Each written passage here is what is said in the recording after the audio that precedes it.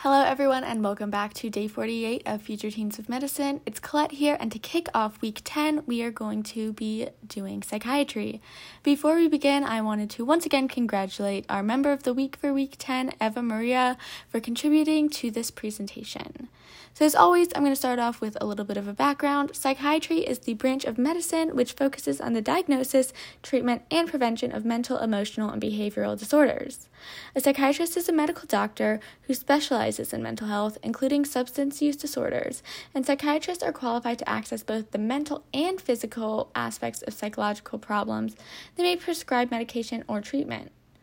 People may seek psychiatric help for many reasons, for example, a panic attack, frightening hallucinations, or thoughts of suicide, and they also may be more long-term, such as feelings of sadness, hopelessness, or anxiousness that never seem to stop or go away, preventing the person from functioning normally, and therefore causing everyday life to feel disordered or out of control.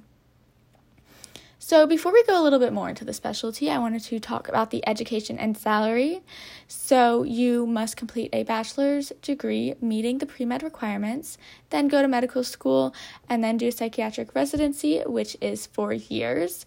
The psychiatrist in training will spend 3 extra years learning the diagnosis and treatment of mental health, and this includes various forms of psychotherapy, otherwise known as talk therapy, and the use of psychiatric medications and other treatments. After residency training, psychiatrists take voluntary written and oral examination given by the American Board of Psychiatry and Neurology to become a board-certified psychiatrist. And if the psychiatrist does choose to get board-certified, they must get recertified every 10 years. Salary-wise, in the U.S., the average psychiatrist makes $229,732 a year, but that range can really fall between $205,855 and $256,983 annually. And this difference varies on education, certification from the American Board of Psychiatry, and some additional skills, as well as the number of years spent in that profession. So where do psychiatrists work? Since psychiatry is such a broad specialty, the workplace of a psychiatrist is not limited to the hospital or private practice. And so psychiatrists might work in a number of settings, which might include public and private hospitals, community mental health organizations, and private consulting rooms. But they are also involved in research and providing advice in legal matters, as well as teaching and advocacy work, which means they might also work in settings such as government departments, research centers, and universities. There are also a number of psychiatry subspecialties that any psychiatrist might want to focus on, which include child and adolescent psychiatry, perinatal psychiatry, which is relating to the mental health of mothers and their babies, young adult psychiatry, old age psychiatry, addiction psychiatry, forensic psychiatry, which is relating to the law, and many others. So there is a difference between a psychiatrist and a psychologist. A psychiatrist is a certified member, a board-certified physician with special training in residency and in psychiatry. And this person can manage psychotherapy as well as prescribe medications and other medical treatments.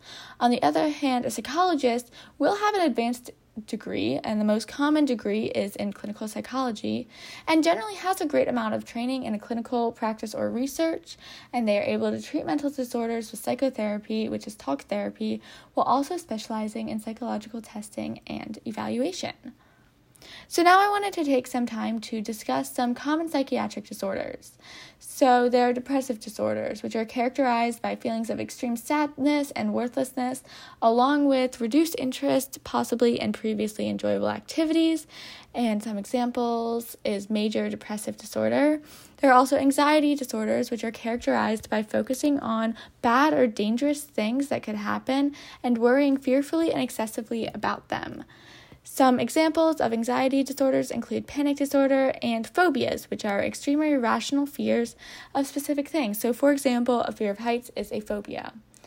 Another psychiatric disorder is eating disorders, and they are a range of psychological disorders that are characterized by abnormal or disturbed eating habits. So a few examples of eating disorders are anorexia nervosa, bulimia, body dysmorphia, and there are a few. Those are just the most common ones. There are also neurodevelopmental disorders, and there are many psychiatric disorders in this group, and they most commonly start in childhood. In most cases, this occurs before a child goes to school.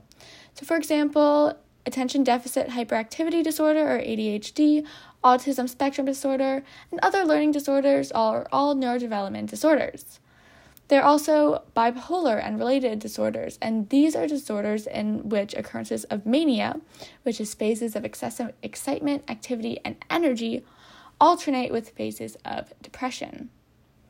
Finally, another common psychiatric disorder is trauma and stressor-related disorders, and these types of disorders will progress during or following a stressful or sometimes traumatic experience. So this does include post-traumatic stress disorder, otherwise known as PTSD, as well as acute stress disorder.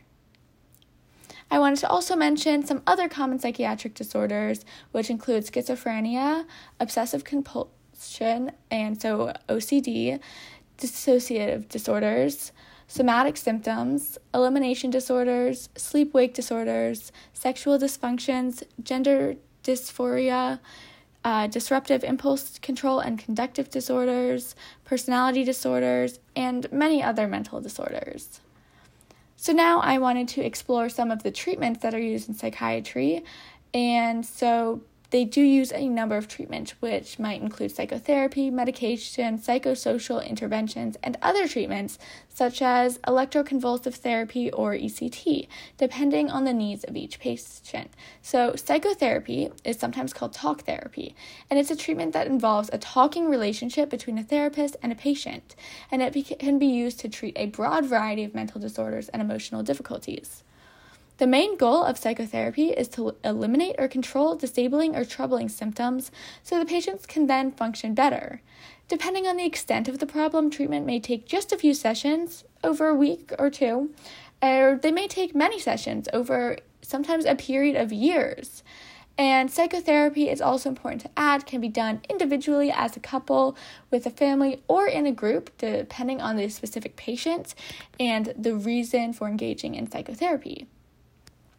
There are many forms of psychotherapy which can help the patient change their behaviors or thought patterns. So, for example, cognitive behavior therapy is a goal-oriented type of therapy focusing on problem solving, whereas psychoanalysis is an intense form of individual psychotherapy which generally requires frequent sessions over sometimes several years.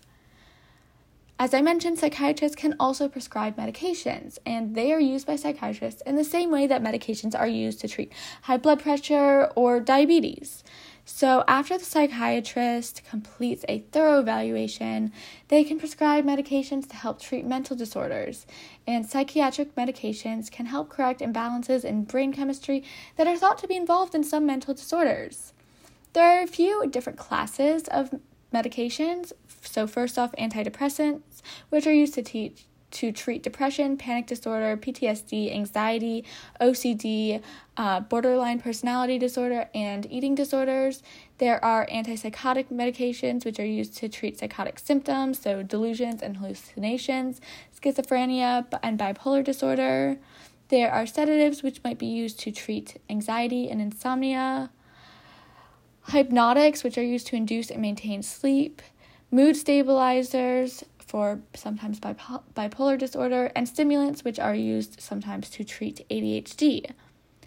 Finally, if you are thinking of pursuing a career in psychiatry, there are a few qualities that you need to possess. And so the first one is empathy and compassion, which is the overall ability to treat patients with an understanding and with respect. Resilience, or the initiative to work hard in situations. Anticipation of issues, so the capacity to monitor developing situations and anticipate what the next step might be. Teamwork, to work as a team with both your patients and your colleagues. good problem solving, so daily usage of logical, lateral thinking, mixed with an analytical and scientific approach. And finally, leadership skills, being able to organize and motivate the other doctors on your team, as well, again, as your patients. So that is all for today's podcast on psychiatry. Please make sure to also check out the presentation that has some videos that have been linked. And thank you so much for listening for week 10 of Future Teens of Medicine.